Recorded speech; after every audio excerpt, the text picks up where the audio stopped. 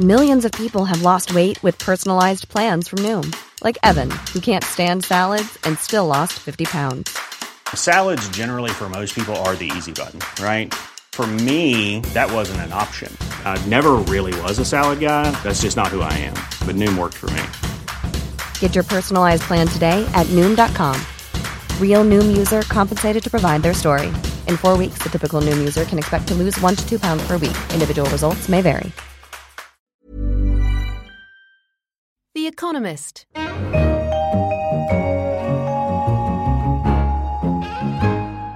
In London, this is The Economist, and you're listening to Babbage, a weekly conversation on science and technology. I'm Jason Palmer, and I'm joined today by our environment correspondent, Miranda Johnson, and our science correspondent, Tim Cross. In this episode, we'll discuss a looming deadline ahead of December's climate talks in Paris and water on Mars and what that means. But first, Miranda, you've been endlessly talking about INDCs, all of these INDCs flowing in. Tell me, what are these things? So INDC stands for Intended Nationally Determined Contribution, which is a fancy way of saying pledge. And these INDCs, these pledges, are what countries are offering up ahead of the next round of UN climate change negotiations in Paris. Basically, the pledges say what they're prepared to do to cut back on their greenhouse gas emissions, and they're supposed to have them all in by October the 1st. So they've been flooding in, and everybody's signing up to do what they think they're supposed to do, and everything's going to be fine, right? Well, is anything to do with climate change ever fine? At the moment, it looks like what has been put on the table in these pledges is not enough to hold global warming to 2 Celsius, just 2 Celsius, which is kind of the de facto goal of climate change negotiations. That's been the sort of the line for some time, and that's kind of slowly been becoming less and less plausible. Am I right? Yes, it's quite an arbitrary target. Some say that it essentially was kind of cherry-picked out of reports in the 1970s, and it was kind of a convenient political goal to get down on paper. It's a goal, a limit that countries in 2010 all agreed to respect. Other groups actually want 1.5 Celsius of warming to be the maximum. But at the moment, a new study has come in and says that the pledges that are on offer ahead of Paris are likely only to limit warming to 3.5 Celsius. So other things essentially need to be done. Sorry if I can just jump in. Presumably that also assumes that people will actually meet the pledges, because talk is rather cheap in these things, and a lot of the sort of hot air that goes into the atmosphere seems to come out of climate negotiations. See what you did there, Tim. We've had we've had lots of promises in the past that have been completely ignored as the countries have just sailed past them. I mean, do we think they might actually take these things seriously this time? There's no way to force them to do it, is there? Well, so Paris is trying to establish a legal framework that will, in fact, set these targets more in stone. You're absolutely right, though, with the Kyoto Protocol that was signed in 1997. Countries joined it and then subsequently didn't ratify it. The United States, for example. Everyone may not manage to do what they've offered to do, and many developing countries and poorer countries have offered to cut back in ways that are contingent upon certain levels of funding from richer countries. Some of this, though, seems like it's been, we've had a simplified debate so everybody can understand the terms of the debate, the 2-degree limit and so on. And the overwhelming evil player in the drama has been carbon dioxide. Yes. But there's more than that can be done if we move the focus away from just that. You could call it low-hanging fruit, but it's sort of low-hanging dirt in a way, if you think about it. There are short-lived climate pollutants, things like methane, things like black carbon, which we know as soot, that are incredibly warming. I think over a 100-year period, methane is 25 times more warming than carbon dioxide. But they don't last very long. Carbon dioxide lingers around in the air, for sort of 500 years, keeps insulating, whereas these others disappear in far, far, far shorter time period. So why are they any danger at all? Why are they a problem? So essentially, they are problematic in terms of air quality. Soot, in particular, is a problem in the Arctic because it inhibits the albedo effect when it lands on ice. The albedo effect is essentially the fact that ice can reflect solar radiation back and so helps cool the planet a little bit, or at least, warms less.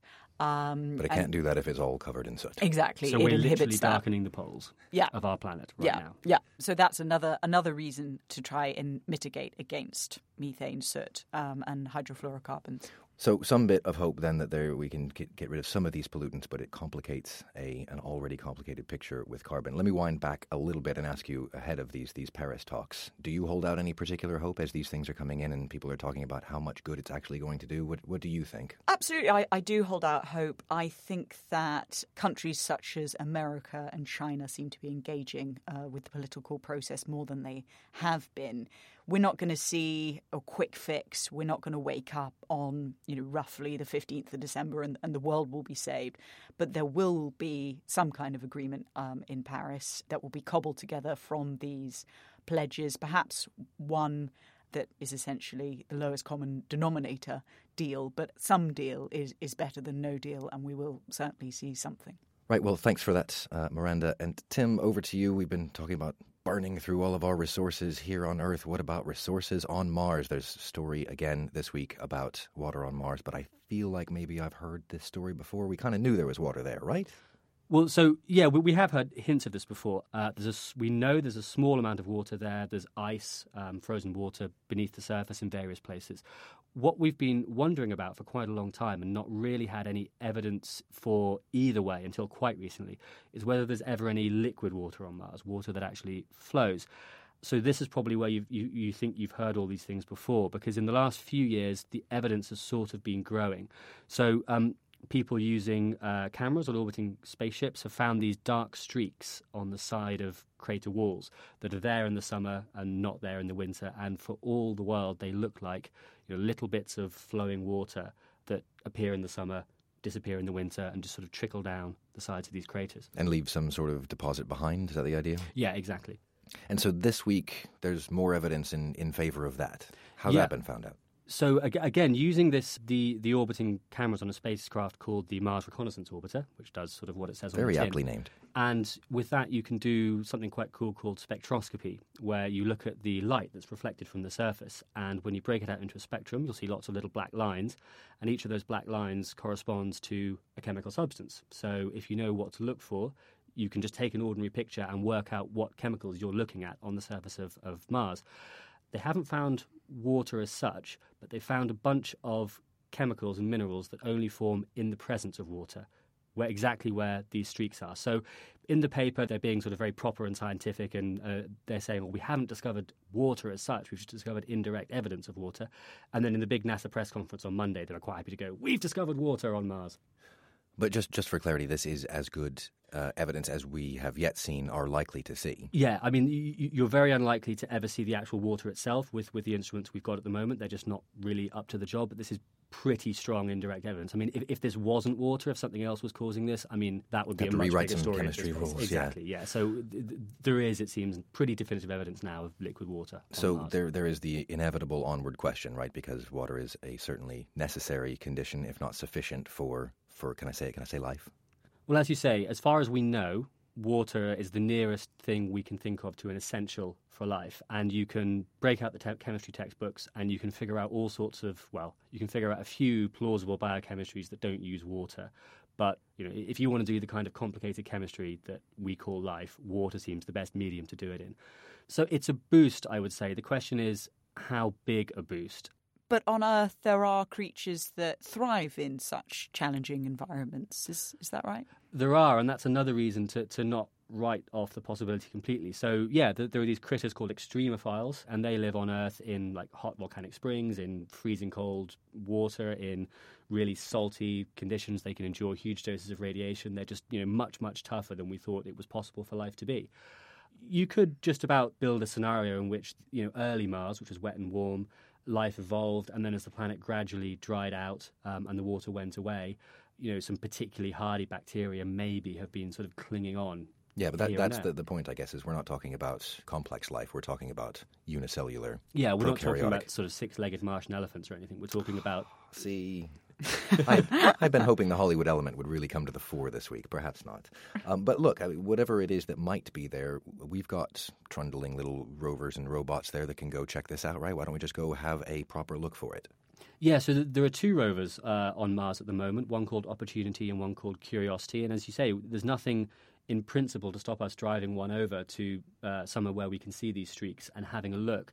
But there is a question, interestingly, of space rules. So when the planetary exploration program first got going, a lot of people began to worry about potentially, contaminating the things we were looking at with life from Earth.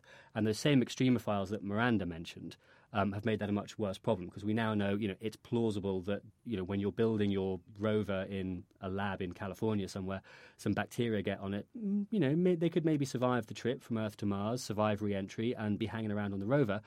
On the one hand, you might get a false positive. You might say, hey, we found bacteria in Mars, and then it turns out on closer analysis they're just boring Earth bacteria that hitched a ride with your rover. The Curiosity rover, which is the one we'd want to send because it's the bigger and more capable of the two, that was built in quite a sterile environment, but probably not sterile enough. So people are trying to decide right now, well, can we bend the rules? Is this worth sending it over to have a look? Slightly silly question. This new film, The Martian, with Matt Damon's just come out. I think it's Ridley Scott has directed that.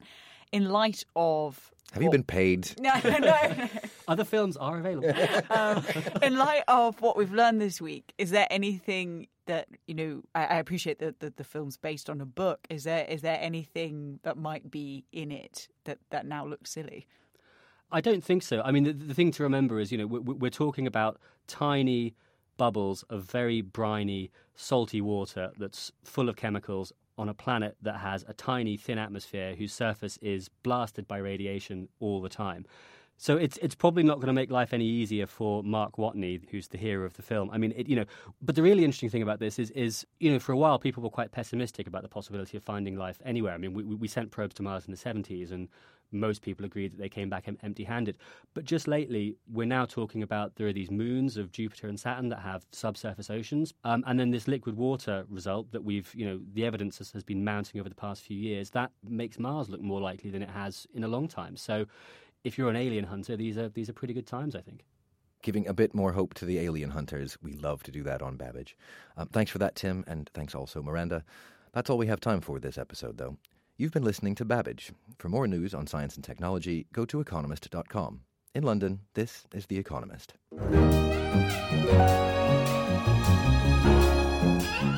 The Economist. Hi, this is Janice Torres from Yo Quiero Dinero. From a local business to a global corporation, partnering with Bank of America gives your operation access to exclusive digital tools, award-winning insights, and business solutions so powerful you'll make every move matter. Visit bankofamerica.com/banking for business to learn more. What would you like the power to do? Bank of America, N.A. Copyright 2024.